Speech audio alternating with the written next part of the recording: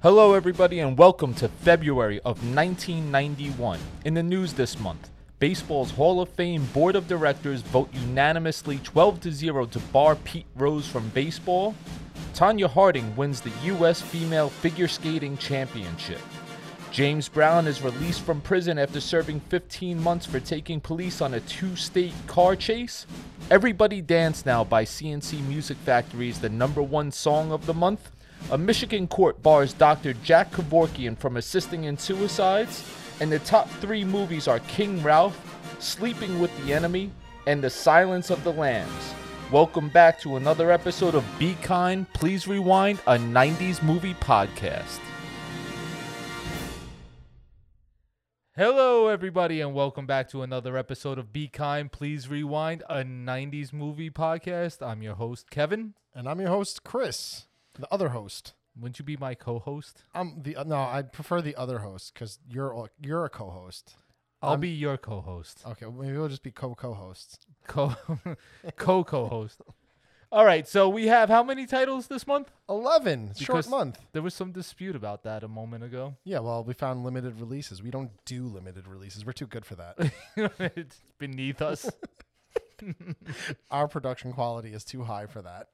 All right, so coming in at number what, Chris? Because I don't have the numbers this month. It's number 11. You're starting with 11. Sorry. Because there's 11 movies this month. We've ruined the podcast already. Yeah, turn us off now. Come back tomorrow. All right, so coming in at number 11 is Rosencrantz and Guildenstern Are Dead, grossing $739,000. You know, I saw the title of this movie and I was like, not interested at all. And that judging a movie by its title is not a good idea, I guess, because after I read the description, I'm kind of like, I would be interested. Not only is the story itself an interesting take, but the actors are wonderful people and they do a great job in this movie. So tell us about it. So the IMDb says 2 minor characters from the play Hamlet stumble around unaware of their scripted lives and are unable to deviate from them. It stars Gary Oldman and Tim Roth, and Richard Dreyfuss plays an important third lead.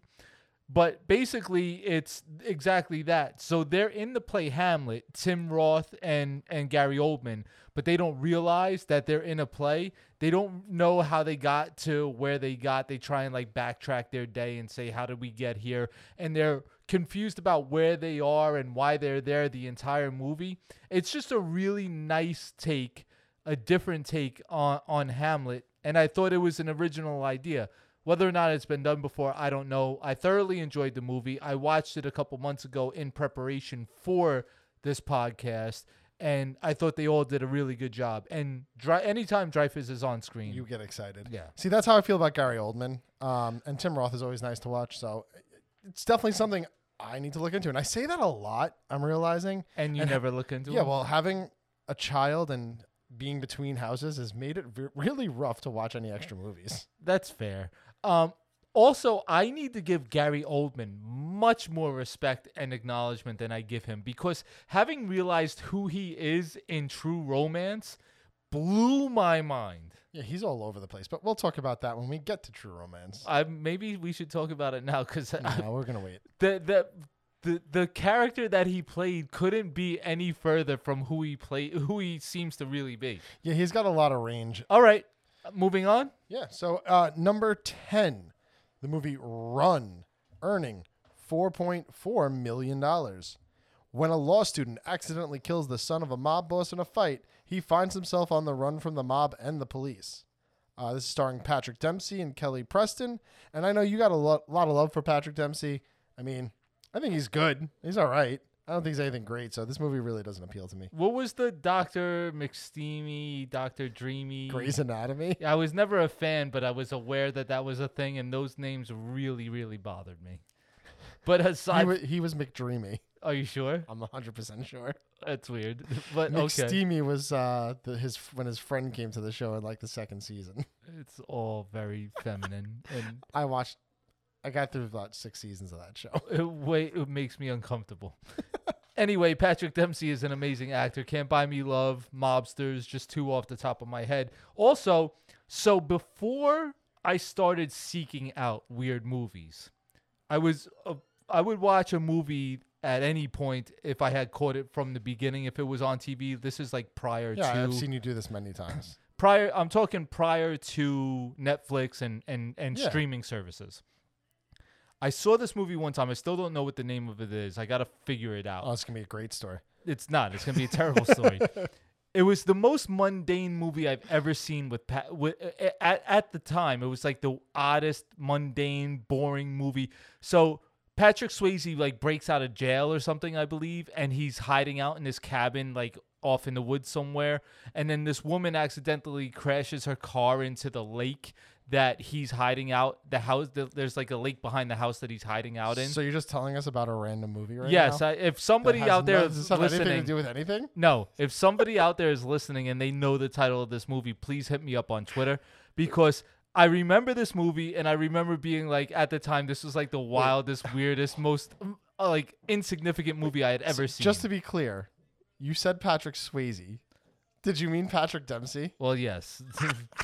I also meant that. Which is why I was so confused. I'm like, why are you telling me about the Sways right now? All right, so I definitely meant Patrick Dempsey. We understand what I mean. I was very lost in that. Well, you clarified and we brought it back, so here we All are. right, what came in at number 9? Popcorn, grossing $4.6 million. A master of disguise, deranged killer begins killing off college students who are organizing a horror movie marathon in an abandoned theater. So if you look up this movie on IMDb and you see what would be the cover art if you were in this stood out hard. Blockbuster, you would know exactly what this title is. You've probably never seen it, though. I've never seen this, no. But it's starring nobody and directed by no one. Think so. about the premise of this movie. Like I actually really like it. Yeah. He You finds don't? out. I mean, it's just the idea. Like, why does he start killing those particular people? It sounds to me like the fan of a genre making a movie, and I'm all over Ooh, that. That's like Scream. Yeah, or any Tarantino movie. Yeah, like it. Okay. Yeah. All right, coming in at number 8. Nothing But Trouble, earning $8.4 million. A businessman and his friends are captured by a sadistic judge and his equally odd family in the backwoods of a bizarre mansion. This movie directed by Dan Aykroyd, starring Chevy Chase, Dan Aykroyd, John Candy, and Demi Moore. I remember parts of this movie. The only thing that really stands out to me is Dan Aykroyd dressed up like a 90-year-old man and playing a judge and being, but I can't remember like everything that happened. I remember the mansion and them like running around outside the mansion at one point. I don't know why this movie gets so much hate. I watched it not that long ago, again in preparation for this podcast. First off, what happened to the days of an hour 30 runtime movies? Well, February was great for the hour 30 That's runtime. all I need. And then- Unless you're head and shoulders above, all the other movies, right? If you're in the elite category, you don't need to be over an hour 30, hour 40 runtime. Well, and let's be clear, like in this month of the podcast, we do have like one of the top 5 thriller movies of all time, and it was only an hour 58 runtime. Yeah, I don't need. Who needs 3 hours of nonsense? No, I got definitely things not. to do. I agree. An hour and a half is where a movie should be for, especially when you're talking about comedies. Yeah. All right. So let's bring it back to Nothing But Trouble. I thoroughly enjoyed this movie. It's like a funny horror comedy, silly. The only place that it lost me is there's these 2 deformed brothers. Yes, They're in okay, yeah. diapers and they look weird. It's completely out of place. That's Dan Aykroyd and his ridiculous writing. Yeah, that was like, I was like, all right, you could have taken this out. But everything else, it fit what the movie was. A young Tupac, Digital Underground, playing music, Dan Aykroyd playing the organ with, Digital Underground. Could have left that out. But whatever. This movie was fine for what it was. Well, just so you know, Roger Ebert hated this movie so much, he refused to review it. I could see him doing something like that for a movie like this, but I feel like that's way too pompous for what this movie was. And I think the big thing about Roger Ebert, he just historically doesn't understand comedies. So, all right. Number 7, Scenes from a Mall, grossing $9.5 million.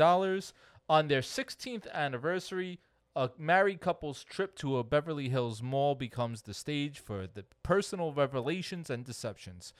It's a Woody Allen movie starring Woody Allen and Bette Midler. I'm out for Woody Allen. Also, though, I'm definitely out for Woody Allen. But if you told me that I would enjoy Stella starring Bette Midler last year, I would have given you the same opinion. So who knows? So you'll watch it because it's Bette Midler because she impressed you in Stella? No, I didn't say that. Try and trick you into it. I'm just saying maybe be open-minded. I won't be open-minded, but maybe you should be We're open-minded. not very open-minded on this podcast. I guess not. All right, coming in at number 6. He Said, She Said, grossing $9.6 million. TV viewers love seeing the two reporters with opposing views on the show. He Said, She Said. Womanizer Dan and Lori fall for each other. Love? Question mark. That's a horrific description. Yeah, but I love the love question mark.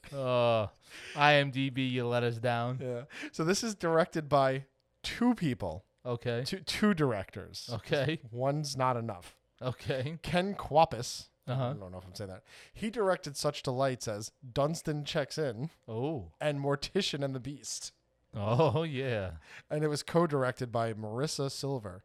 So did Ken quit because the movie was shit and Marissa stepped in? And Seems like that's what's going on here. Okay. Starring Kevin Bacon, mm-hmm. Elizabeth Perkins, she's a television actress, Nathan Lane, and Sharon Stone. So there's like big names here. Can I express to you maybe my favorite actor in the lot of those is Nathan Lane?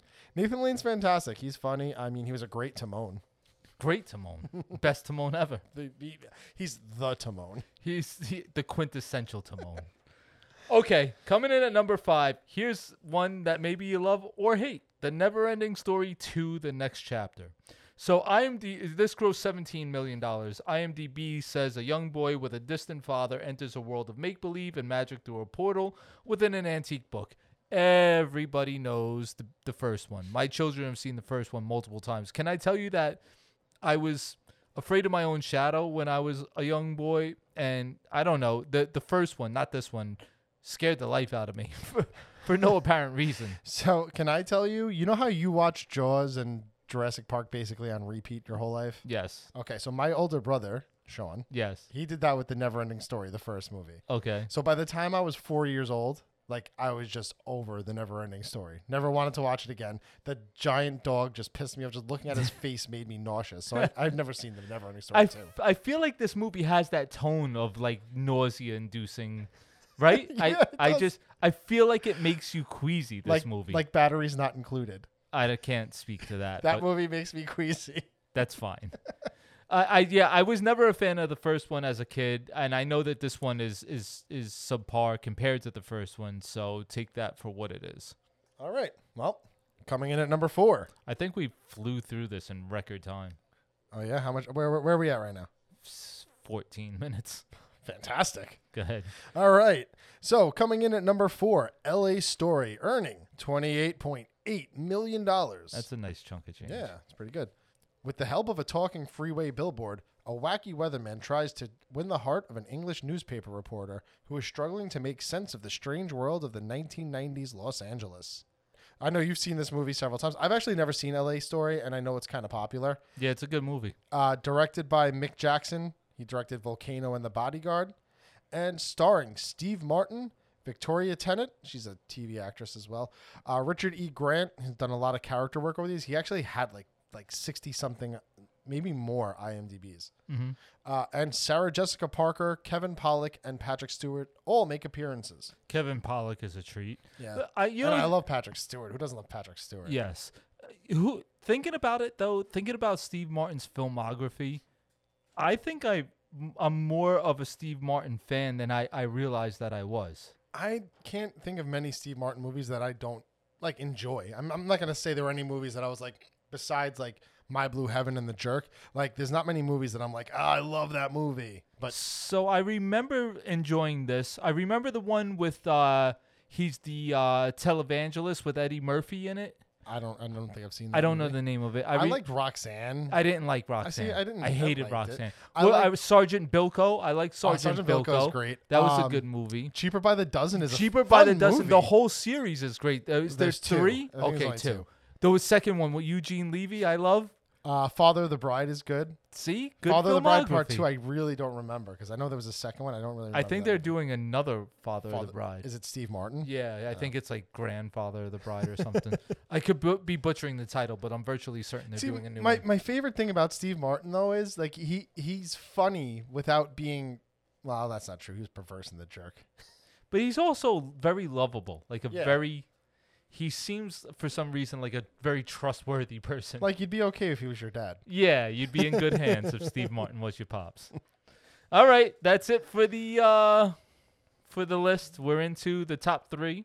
Here we go. The top 3 of February 1991. You should do voiceovers, bro. I think I'm Or pretty a good at that. podcast. Yeah. Once or you do a podcast, you I'll sound try. sound It's the only really good. reason I'm here. I don't have enough knowledge for this, but I sound all right. All right, so number 3 is King Ralph, grossing $33.5 million. The rain appears to have stopped, Your Majesty. We shall be able to continue with the portrait. So I should hope, Albert. First time we've had the whole family together here for 6 years. Right, we're ready now, everybody. Now, after 3. 1, 2, 3. Oh, dear. Now, a new king must be found. Excuse me, Sir Cedric. Yes. I do believe we found an heir. Is he everything we might have hoped? Allow me to introduce our sovereign lord, Ralph Jones, King of Great Britain, head of the Commonwealth, defender of the faith.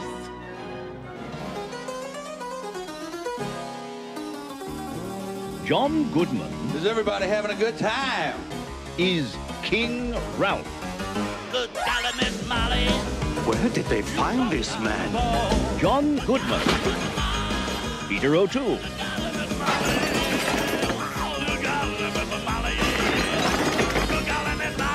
He's uncouth.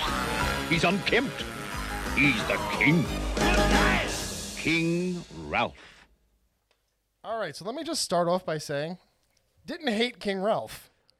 Let me add to that by saying I didn't hate any of the movies that we watched this month. I'm not overly impressed, but I didn't hate it. It was a little fun little movie. The hour and a half really makes it much more enjoyable. Listen, if you're gonna make an okay movie, you have to make it an hour and a half. Right, like this movie surely has several problems, but I mean, the premise of the movie is actually a pretty funny one. And how they got there, I enjoyed. So Yeah. give the plot quickly.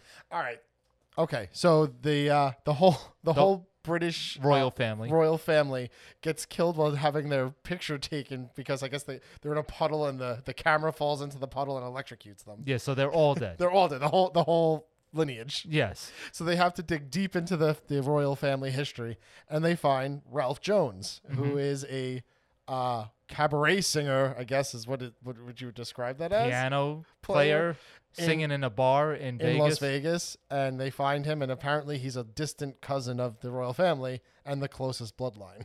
So this stars John Goodman as Ralph, Peter O'Toole as Willingham, John Hurt as Graves, and Richard Griffiths, as Phipps, who's Uncle Vernon in Harry Potter. Oh, you had to take that from me, didn't you? I'm sorry. Go ahead. Tell everybody he's in Harry He's Potter. Vernon Dursley in Harry Potter, and I got really excited when I saw him on screen.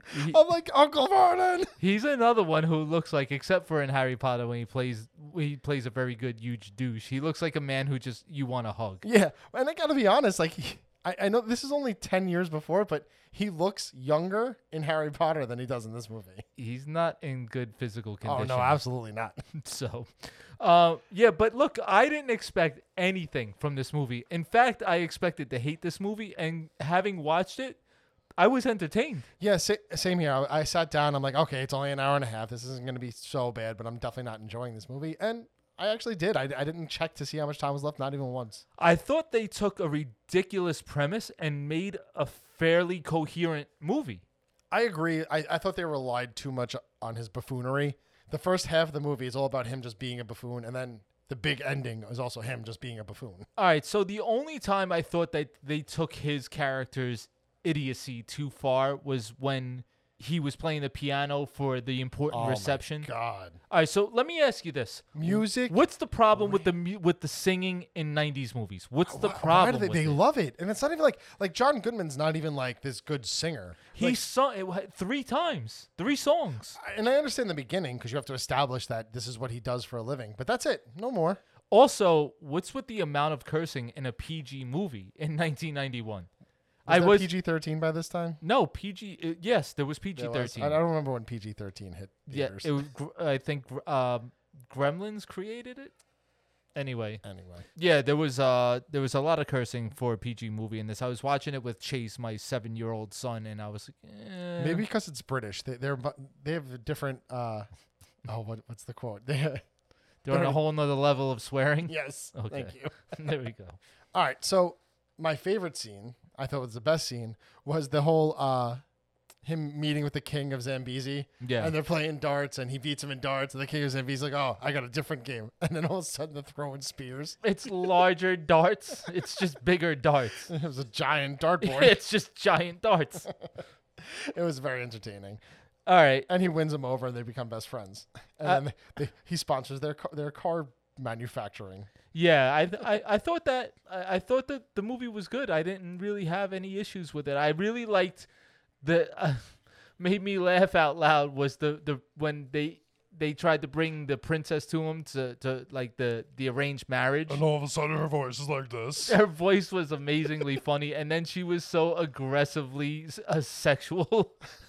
She was telling him upon their first meeting like all the ridiculously excessive things that she wanted to be done to her. She was actually a great like side character. She added a lot of laughs. They all were. Also, I really want to speak about just for a second Peter O'Toole. Fantastic. So the man played Lawrence in Lawrence of Arabia. I've seen Lawrence of Arabia. It is the masterpiece that people say it is. It's a great movie, and I know he's had a career that's beyond that, but that role in itself was really, really good. And I got to say, an actor of his esteem comes into this movie, this nonsense movie, and he throws it all out there. He's a real person. Yeah, he's given his best work in this entire movie. Yeah, and is there anything else, because I know we're keeping this really, really short, but is there anything that you want to go into detail before we hit our categories? Yeah. No. Okay. So the director, David S. Ward, directed Major League, The Program,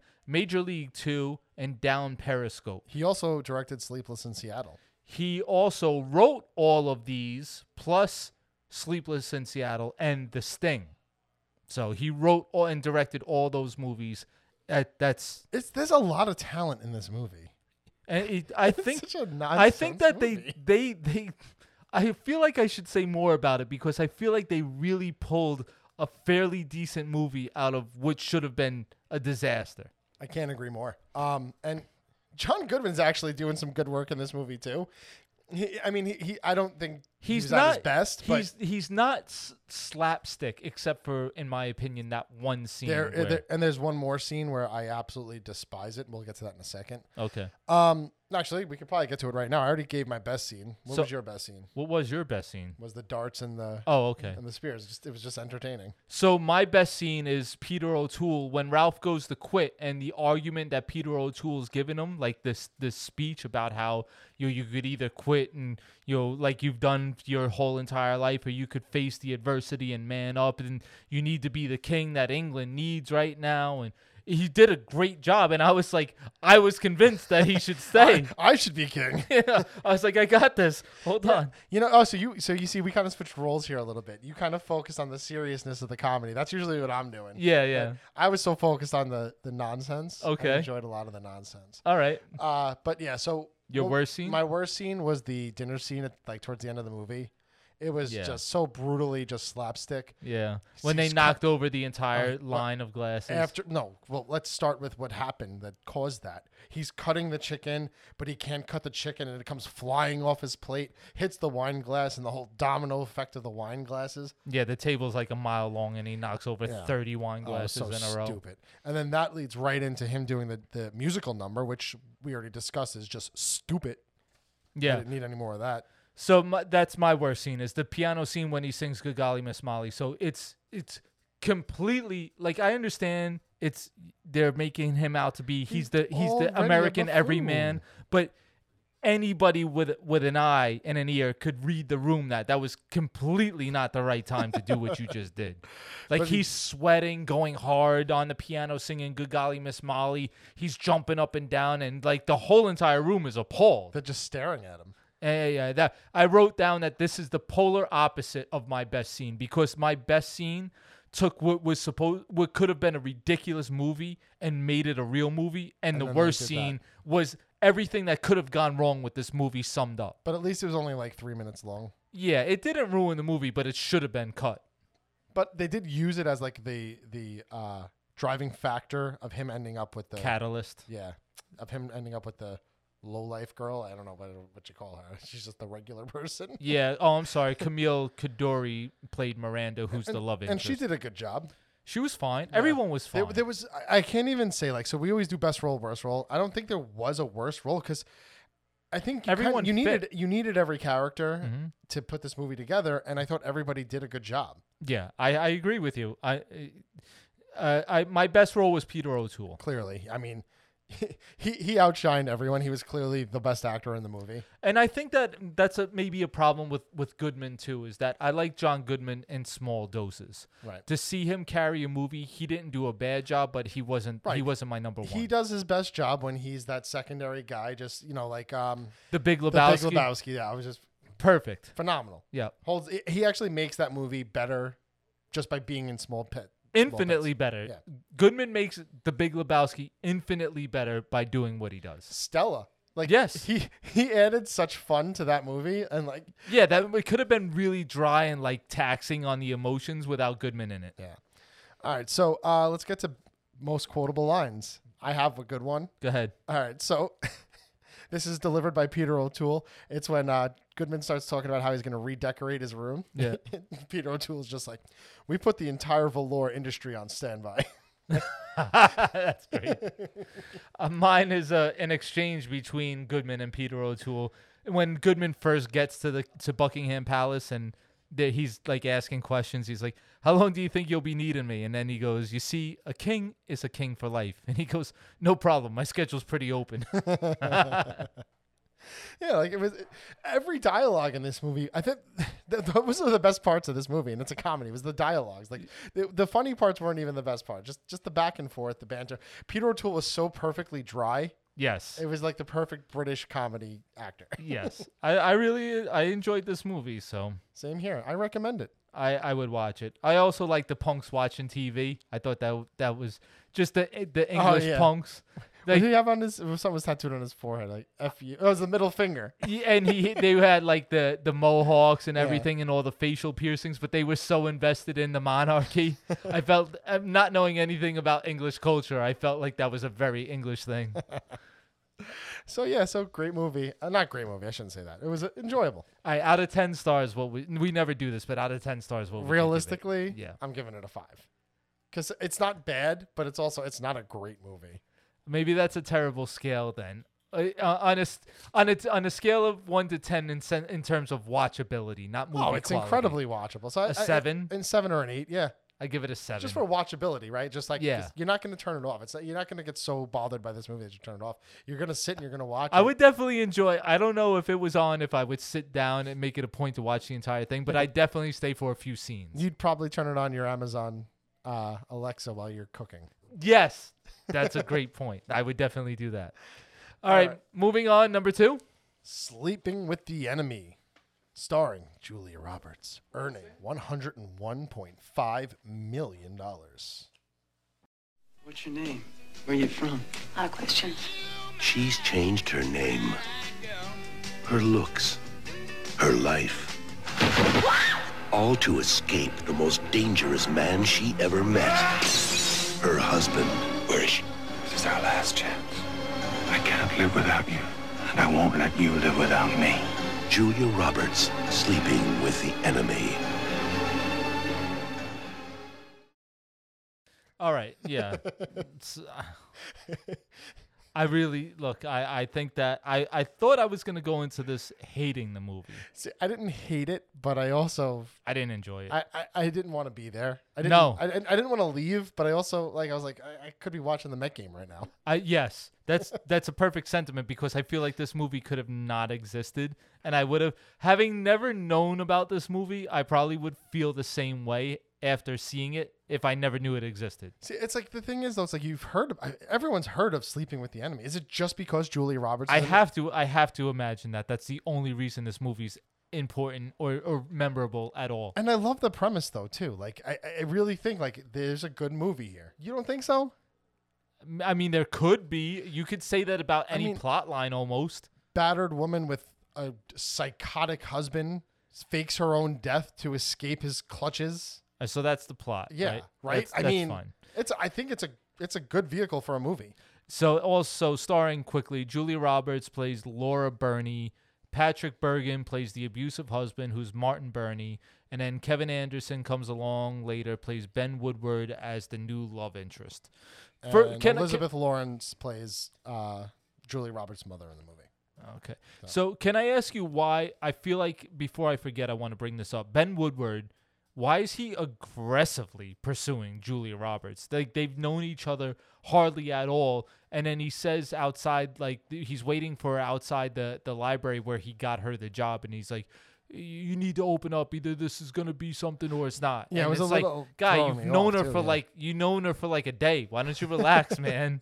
Let her get accustomed to her new job or new She's home. acting a little weird. Like maybe you should read her a little bit and then back off. Like because Julia Roberts is that good that like she showed she was a abused woman. Like every time he even gets close to her, she shudders. Like it's like clearly this woman has issues, and you're just like pressing her. Why in a fair amount of movies lately that I've been watching, why are men such pieces of shit? Like, are we all pieces of shit and I don't realize it? Is that what it is? I think the problem is I don't think people in 1991 were viewing him as a piece of shit. Like the way he was like chasing after, like that was like people thought that was normal behavior in 1991. I don't know, man. I just like I spoke to my wife about this, and basically the perspective from her as far as a woman goes is like a lot of times you're uneasy, nervous, or in fear when you're around strange men because you're a woman and they're men, and the physicality is what it is. I guess that's something as a man that like I just don't realize, like, because I'm a nice guy, you know what I'm saying? Like, I'm not physically, mentally abusive, I'm not overly aggressive, I'm just a normal dude. Stop, bro. So like the idea of like all men are pieces of shit just doesn't equate to me. Right, but I think it only takes one piece of shit, and that's the problem. Yeah, I guess so. Anyway, moving on. I don't know where you were going. I had nothing to say about it. I just don't get the all men are pieces of shit like storyline. I don't get it. So I do have to say though, Julia Roberts was at her typical A game in this entire movie. Why is she so compelling? Because it's just what she was like, I guess, born to do, was to be an actress. And she, again, it's just like Peter O'Toole in King Ralph, right? She approaches every movie as if it's important. It's as if it's important, giving her best work, putting her most effort into it, and she always comes out as a top-rated actress. You know what I mean? Top-notch actress. And I have to say though, I thought that the husband was terrible in this movie. Yeah, bad. He was just so overacting so hard, everything, like the entire first like half hour of the movie while she's with the husband, setting up the whole thing to be able to fake her death and escape. The whole time I'm just like, she's literally just carrying everything on her own shoulders. And then she's sitting on a bus, and for the first moment when she meets that woman on the bus who gives her the apple, that was like the first moment where she actually had someone to actually act with. Yeah. And that woman is just a throwaway character. She was nothing in the movie. And I was just like, wow, this is just like, it's nice to watch Julia Roberts be able to act with someone. And then that was it, because the boyfriend, he wasn't great either. No. And so really there was only like a 30-second throwaway moment in the whole movie that I thought was well acted on both sides. So let me ask you this then. So the husband, right, Martin, he's uber successful in whatever he does because they're in a big house on the beach somewhere. And that's their summer home. That's not even their main home. And the house is huge and whatever. So you're trying to tell me that a man of this stature that has clearly way more important things to consider. Is that concerned about the organization of the towels and the fucking cans in the pantry? Okay, so I think that one's easily explained away. It's OCD. The man is a psychopath, right? He's clearly he's a sociopath, psychopath. But I don't even know the right terminology. But all these things fit together into his personality to make him the animalistic, awful human being that he is. I get it. I just thought maybe figure out a different way to show that he's an asshole other than that he's concerned about the cans. No, but that's okay though in the beginning of the movie. What I had an issue with that was when he finally finds her and he knows where she lives, and his go-to move is to rearrange the cans in her closet. And unless she was even looking for it, like she knew if he ever finds me, the first thing he's going to do is rearrange these damn cans. I'll know he was here if the cans are straightened up. Because the first time she thought he was there, the first thing she did was open up the cabinet to look at the cans, and they were all disorganized. And then she pushes one over, I guess, just for good measure. And then when he actually does find her, the cans were organized. Like she knew that's what he was going to do. And while we're on this jackass and how crazy he is, how insane is it that all he wants to do is have sex to the Shining theme song? Also, why? I don't understand. He put the boombox by the doorway with the Shining theme song. I just don't understand how. Why is he like creating like a torture chamber for her? Like wouldn't he just go in there, kill her, and be done with it because that's what he would do? That's what this person would do. You could have just skipped over all that nonsense and just had the encounter, and it would have been a fine movie. All that stuff ruined this movie for me. Yeah. I also wrote down when she's in the escape scene, so she jumps off the boat and she supposedly can't swim as far as he can know, but she's been secretly taking swimming lessons. And I had seen this movie a few times in my youth, and then I was like, oh, I thought she hung off a buoy. I must be mistaking this with Jaws. And come to find out, like 3 seconds later, she was hanging off the buoy. I was like, oh, I was right. I was so proud of myself for remembering. Yeah. I also had some issues with how he was putting things together, right? You have all these scenes where he finds the ring, still doesn't know what's going on. He finds the glass from the lights that she broke. Yeah. Still doesn't know what's going on. And rather than letting him figure it out and like letting that be what happens, no, the girl from the Y has to call and basically tell him that she was taking swimming lessons. Oh, now all of a sudden he knows. Yeah, the penny dropped. Right. Like, why did someone have to call him and tell him? A man that was also, I completely disagree with the fact that she could, as anal as this guy was, that she could come in soaking wet into a house. Yes, I had the same thought. And in the dark, clean up her entire mess so he didn't know that anything was askew, get her clothes, get her shit, and get back out of the house before he got back. Like, I feel like that was completely irrational. 100% agree. Why didn't she just hide what she needed elsewhere? Yeah. So, and then who flushes a ring? Right. First thing, hold on. It's actually in my notes. I said, flushing the ring. This is going to come back to haunt her. Like, why not just as you're walking down the street, throw it down a drain? Yeah. No, try to flush it down a toilet because that's going to work. Right, because as if it's like an identifier where if somebody sees you wearing that wedding ring, they're like, oh, you ran away from your husband. But even so, like, put it in your pocket, throw it away later. Yeah, you didn't need to throw it away ever, really. You could have pawned it. Yeah, made a few extra bucks, right?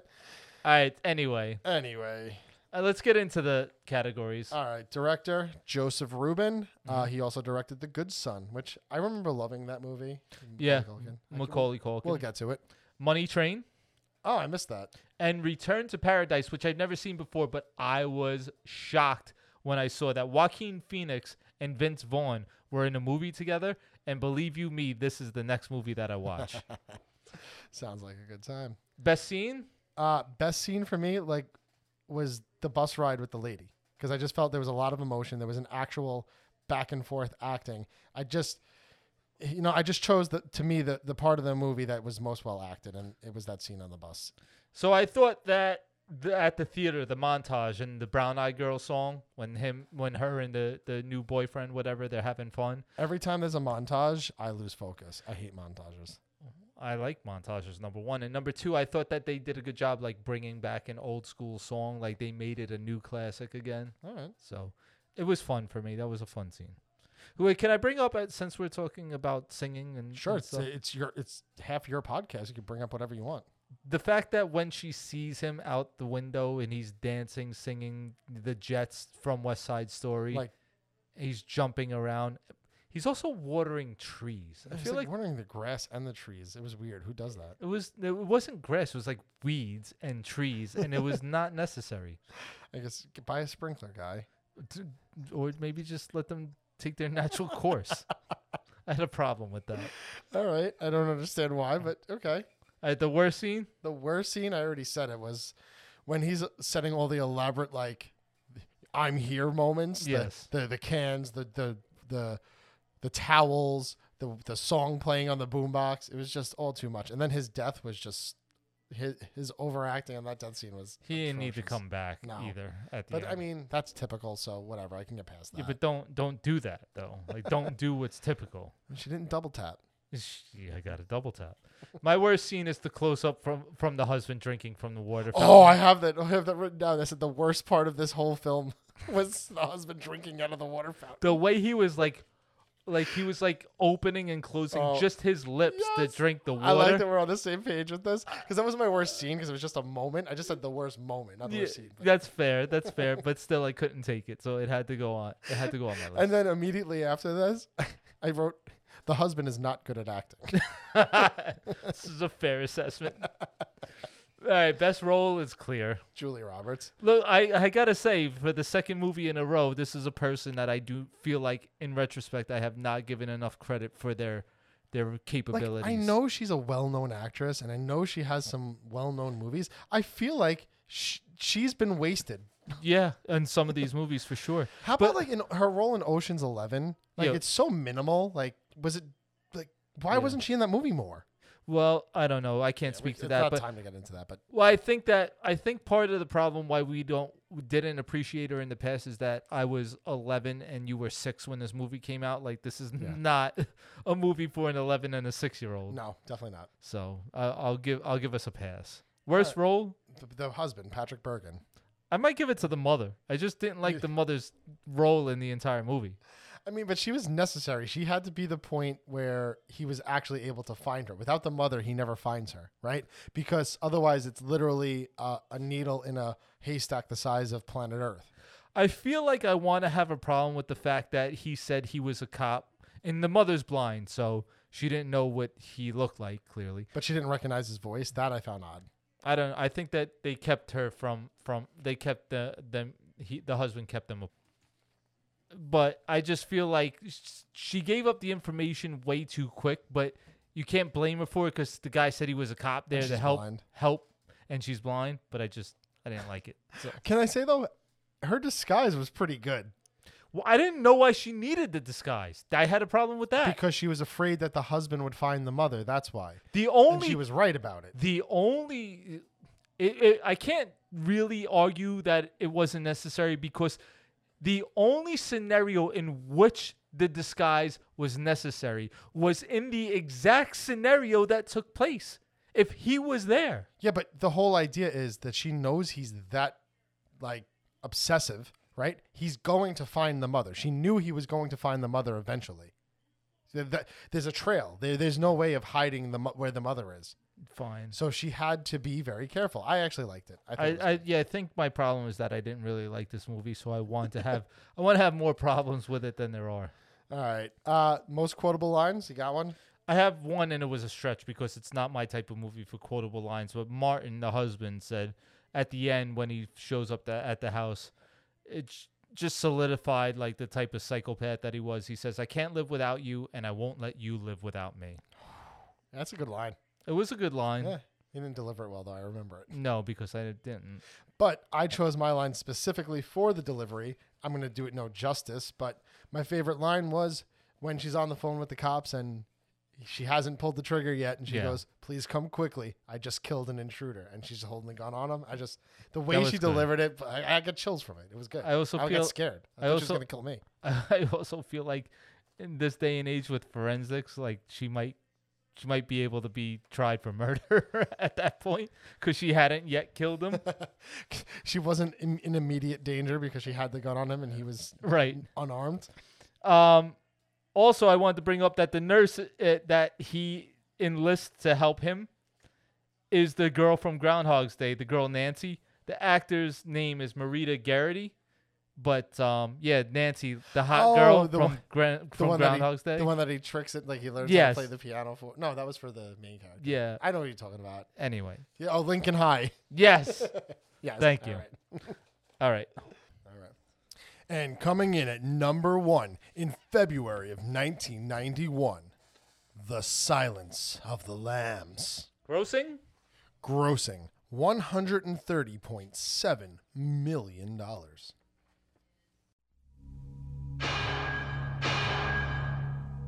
You spook easily, Starling? Not yet, sir. He's past the others. The last cell. I'll be watching. You'll do fine. A killer is on the loose. Keeps them alive for 3 days. Then he shoots them, skins them, and dumps them. A rookie FBI agent is on his trail. He's got real physical strength, cautious, precise, and he's never impulsive. He'll never stop. But in order to track him down, she'll have to match wits. I'll help you catch him, Clary. Believe me, you don't want Hannibal Lecter inside your head. With the darkest of all minds. Just do your job, but never forget what he is. Oh, he's a monster. Pure psychopath. So rare to capture one alive. So close to the way you're going to catch him. Do you realize that? Oh, Clarice, your problem is you need to get more fun out of life. You told me you don't spook easily. You call this easy, sir? Lecter's missing hand arm. Man's a raving maniac. Who knows what he'll do?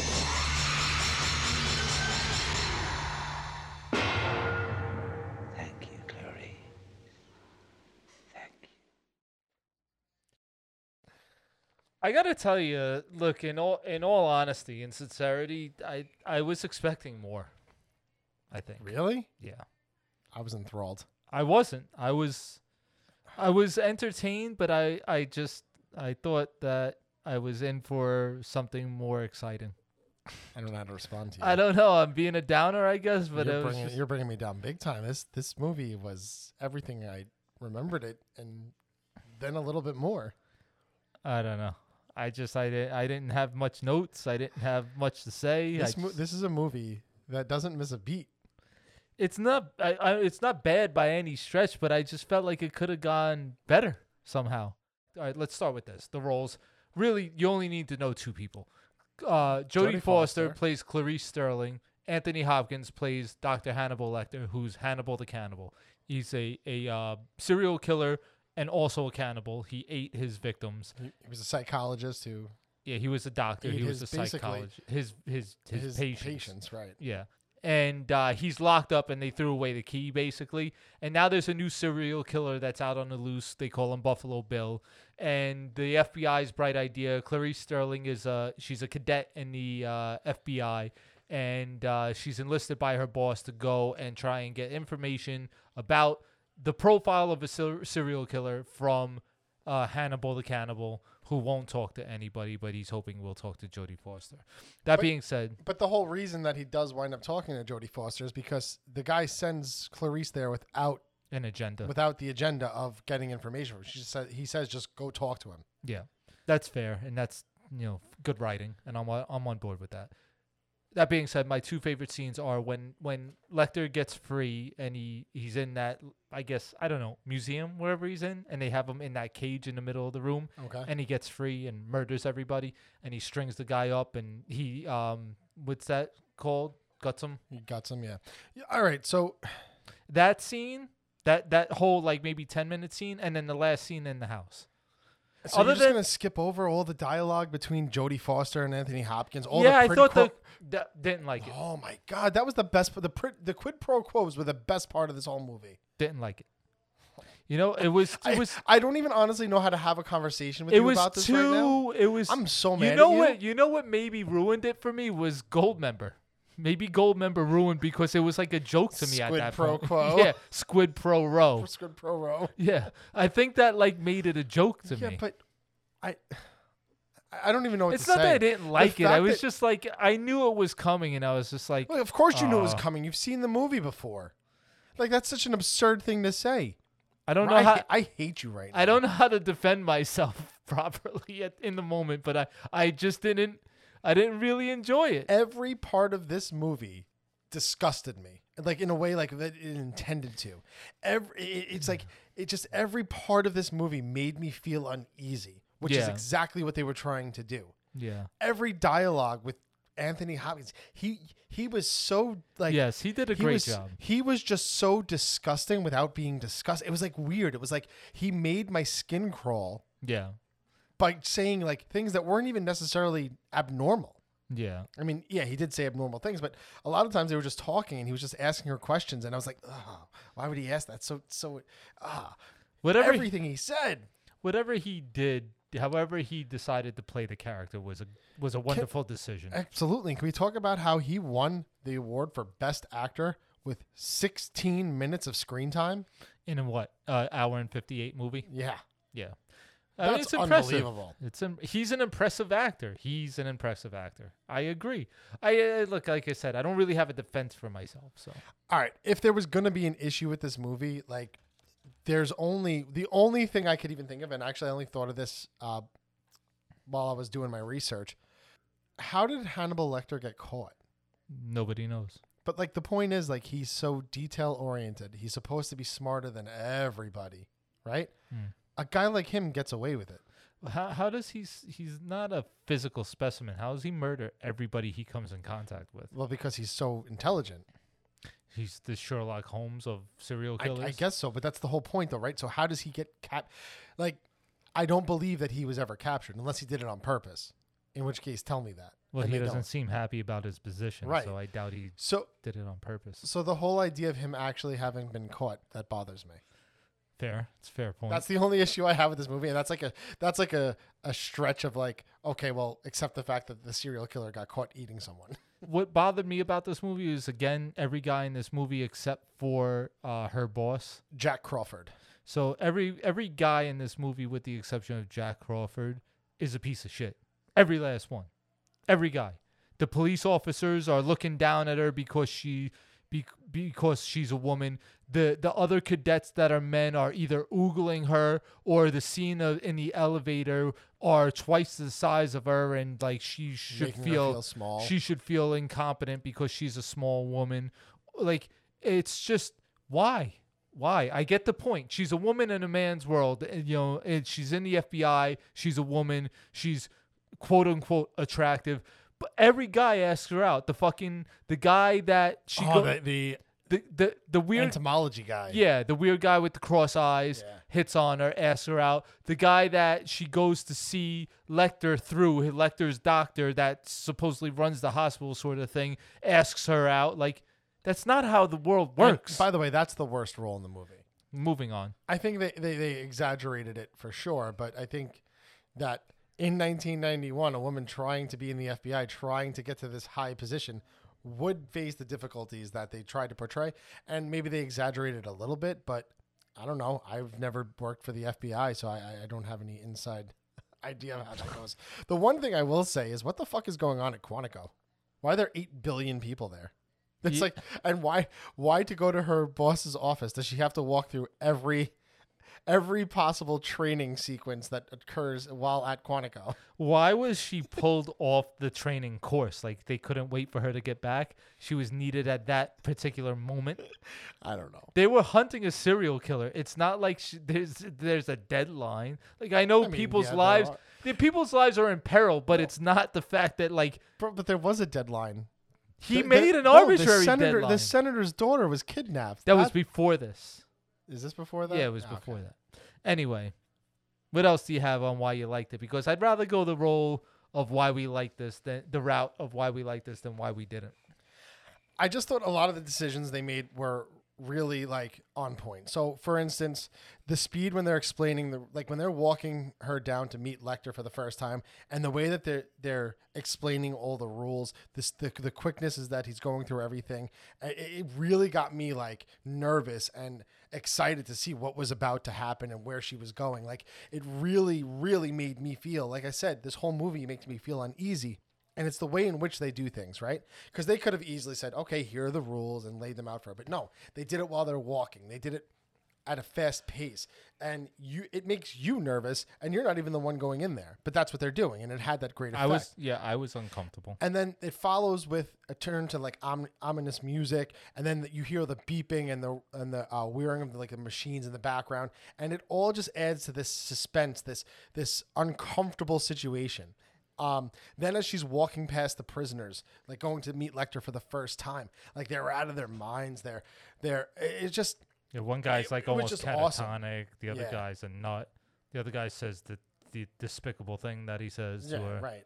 Yeah. And then when she walks out and what he does to her, and then like, it just, everything was just so fast paced in that scene that it really elicited, like I said, that emotion of just like uncomfortableness. Yeah. Being overwhelmed and uncomfortable and out of your element. And they do that multiple times with multiple different like means of making you feel uncomfortable. She did a great job. I mean, clearly, Anthony Hopkins is the star of this movie, even though he's not the star of the movie. Jodie Foster did win Best Actress for this movie. She definitely did a great job. She did a very good job in her role here. So her ability to show her fear and confidence at the same time, like I don't know how like you manage that. Like this whole idea, like you could tell, like you felt terrified because she seemed incredibly terrified, but at the same rate she put up this confidence and like this, like you felt like she was really in the scenarios that she was in. Like she really truly was terrified, yet she had to, fight or flight, and she had that fight in her. And like, I don't know. I just, I can't see how you didn't get it as into this movie as I did. I don't know. I don't know. Maybe I wasn't in the right mind frame, but I was expecting more somehow. Maybe that was the problem. Maybe the problem was that I was expecting so much from it that I got what it was, and I just was hoping for more. Like think about I referenced the Hunt for the Red October, where I've seen the Hunt for the Red October so many times, but it's normally background noise. So I was like, Hunt for the Red October, it's a solid movie. But then I sat down and watched, and I was like, wow, this is a really good movie. I should pay attention to it. But you've seen Silence of the Lambs before. Like this isn't the first time you've seen this movie. I haven't seen it in a very long time. All right. So anyway, I don't look. You're probably right, and I'm probably wrong. You need to rewatch this movie, and we need to re-record this discussion because I'm really like I honestly don't know where to go, because the fact that you don't like the quid pro quo discussions, the back and forth between. I thought that he was. Oh my god! It's probably the best acting like you're going to see in a movie. I don't think you can have better dialogue in a movie. So if I'm gonna articulate my problem with those scenes, he's too intelligent. He's too insightful. It's just out of place when he's the first interaction when he's telling her about how she's from a small town and she's trying to hide her accent, which is fine. You could detect that she's trying to hide her accent. And then he's saying that, you all those uncomfortable romps in the cars with boys. How the hell do you know that, man? Like, that's such conjecture. You couldn't possibly know that was a problem that she had. Or he's referring to what she deals with in the FBI. Like, it doesn't have to be like she can see that she's trying so hard to prove herself that this has to be the reason. She's trying to outshine the men that she's always had to fight against her entire life, including her making her way into her career, which is something that he probably would have deduced just from the fact that she's a trainee at the FBI being sent to do this job, because he knows they sent the woman on purpose because she's a woman. All right.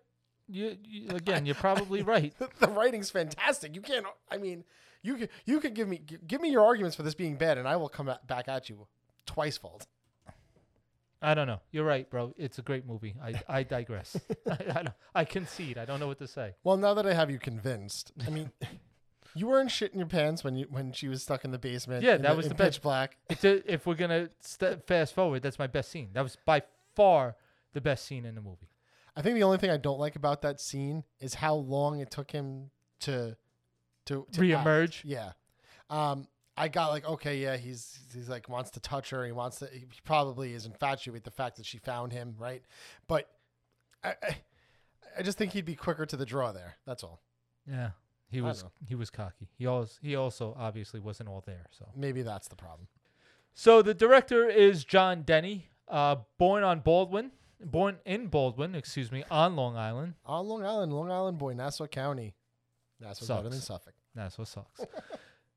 Directed Philadelphia and The Manchurian Candidate, amongst a bunch of others, but those are his highlights. Yeah, those are 2 top movies, so good for him. So we already did your best scene. I want to elaborate on the best scene. Go ahead. Tell us why it's the best scene. Tell me more. So from the second that she gets to the house and she starts to look around and his house is in disarray, like he's clearly not a normal person, and she's questioning him and he's flicking through the business cards looking for the information to give her, and then like she pulls the gun on him. Because she knew that something was off, yeah.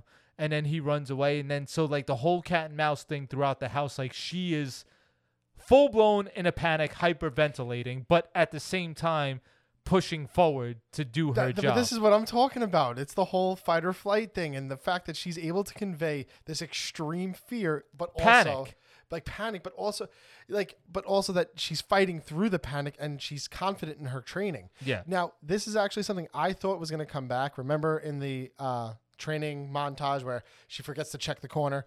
I thought that was going to he was going to jump out from a corner. Yeah, I thought that was going to be there might be a scuffle, and it wasn't, and I was kind of disappointed that it didn't, and because I didn't. Maybe she learned her lesson the first time, and now she checks her corners. Right, but that's my point. I was hoping she would check the corner and like see him in the corner or something. Oh, I see.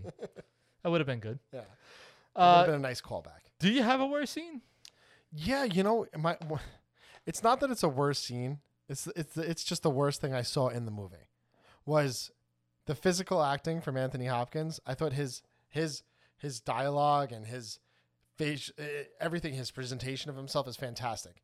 But when he's escaping from that cell, and he's supposed to be like biting the guard's nose, and he's like wrestling them, and like it just clearly was he would an not old have, man. Yeah, he wouldn't have been able to handle himself in this manner, and that bothered me a little bit. But ultimately, it was a good scene because, like you said, everything else, the writing on it, the things that actually occurred were great. The guy being strung up, him cutting the guy's face off to cover his own face. Yeah. Like, I forgot that happened, and it actually caught me by surprise. I'm like, wait, what?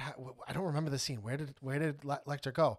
And then when they're in the thing and the blood starts dripping, I was like, oh, that's right. He's got the face. Yeah, he's in the elevator. Yeah. Well, the dead guy's in the elevator. Right. But it reminded me that he had cut the guy's face off. All right. I'll take your face. I don't have a worse scene. No more drugs for that guy. All right, best role is clear for me. Well, I shouldn't say that. My best role is Hopkins. My best role is Hopkins too, but Jodie Foster was right there with him. Do you have a worse role? I don't, because like if I had to say a worse role, I thought everybody did a fantastic job in their performances. Yeah. My worst role, and it's really nitpicking, is the psychologist, or not the psychologist, the doctor, the head doctor of the mental facility of the what do they call that? The asylum. Yeah. Because he was just so like, I get it. Like he he needed to win the pissing contest. I got it. But it was too much. No, I wanted to say him, but then I thought about it and I was like, he's the same guy from Die Hard, the reporter from Die Hard, where he's such a creep but doing such a great job at it that he obviously did the role great. I thought he was fantastic. It's not his performance that's my issue. It's the role. It's the actual no person is like that. The character is over the top, but whatever. Like any person that would be able to get themselves to the point of power that he was at would know how to dial it back so that they don't ruin their lives. Yeah. And the lives of others. I mean, it was just too much. Most quotable line? I have a bunch. I have one that really, really stood out to me. So you do yours so I don't do it by accident. All right. And it was it was during one of the Squid Pro Rows. It was at the end of their conversation, and Lecter's trying to lead her into like, okay, to get in the mindset of Buffalo Bill, and he goes, oh, what do you think? And she goes, most serial killers keep something from their victims. He goes, not me. And she goes, no, you ate yours. I thought that was also very, like, I thought at that moment, imagine having that conversation with somebody and then like the balls to say it to his face. That's why I loved it. Like, no, you ate yours. And the way she delivered it wasn't like scared. It wasn't even confident. It's just matter of fact. Just you ate yours. Yeah. All right, so I have a bunch. In no particular order. She knocks on the door and she's asking Buffalo Bill about the whereabouts of the people that lived there before, and she's asking about the girl that disappeared, and he goes, Your name is? Oh, Jack Gordon. Mr. Gordon. Good. Well, Frederica used to work for Mrs. Lippman. Did you know her? No, Oh, wait. Was she a great big fat person? Yeah, she was a big girl, sir. And she quickly corrects him, and she's like, yes, she was a big girl. Yeah. All right, so that was one. Another one was, it rubs the lotion on its skin. It does this whenever it's told. Mister, my family will pay cash. Whatever ransom you're asking for, they'll pay it. It rubs the lotion on its skin, or else it gets the hose again. I was trying to steer away from the ones like everyone refers to, like ate his liver with some fava beans and a nice bottle of Chianti. Why? That's great. That's it is a great line, but everybody knows that line, so I was trying not to do the fan favorites. The exact line is, a census taker once tried to test me. I ate his liver with some fava beans and a nice Chianti. Yeah, he says Chianti. So, obviously, this is a recommended movie. If you've never seen it, you definitely need to see it. Kevin thinks you should skip this movie and never watch it again because it's horrible and terrible, and he hates it. So send all your hate mail to kevinbarton@gmail.com, but that's not a real address. Send all your hate mail there. See what happens. You get some really astonished guy. But, Kevin does run our Twitter. So if you go on Twitter, you can just tell him that he's a piece of shit because he is for hating this movie. It's also awfully aggressive. I don't hate this movie. I would really love it if people just type right on Kevin's a piece of shit. I mean, you'd be right in saying so, but not for the reason that I hate this movie. I love this movie. Watch this movie. Be uncomfortable with this movie. Have your skin crawl with this movie because that's what this movie does. All right, so that's February of 1991. Next month we have The Doors, which I've never seen before. All right. Is it like a movie about the Doors, or is it like they follow the Doors? I'm pretty sure this is the one where Val Kilmer plays Jim Morrison. Oh, okay. I can get on board with that. It's the top one of it's not. It's in the top 3 of next month. All right. We have New Jack City. I cannot wait to watch New Jack City again. It's been so long. We also have Teenage Mutant Ninja Turtles 2, The Secret of the Ooze. This is the one where we get, a little too rough. Why are you ruining my favorite quote? Bro, I'm just, the whole time we're doing that movie. It's quiet. Yeah, too quiet. That was easy. A little too easy. Hey, look, it's Raph. Yeah, a little too Raph.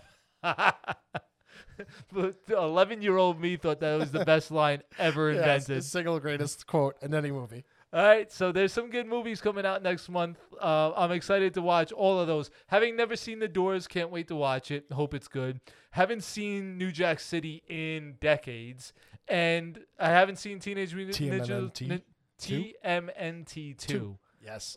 In quite some time. I was really young at this time in life. So like 91, it's not till next year that I really start seeing all the movies. The kids' movies, I saw them all. Teenage Mutant Ninja Turtles 2 is one of my top movies. I love it. The opening scene with, I don't even remember the kid's name. He's just fighting, the pizza delivery boy is just fighting the whole clan. It's great. All right, so next month is another good month. I don't think, again, rehashing, but I don't think that there's a bad month in all of 91. So all right, it's going to be fun. This was a short one, but a good one. So we look forward to seeing you again next week. Thanks for listening. Bye-bye.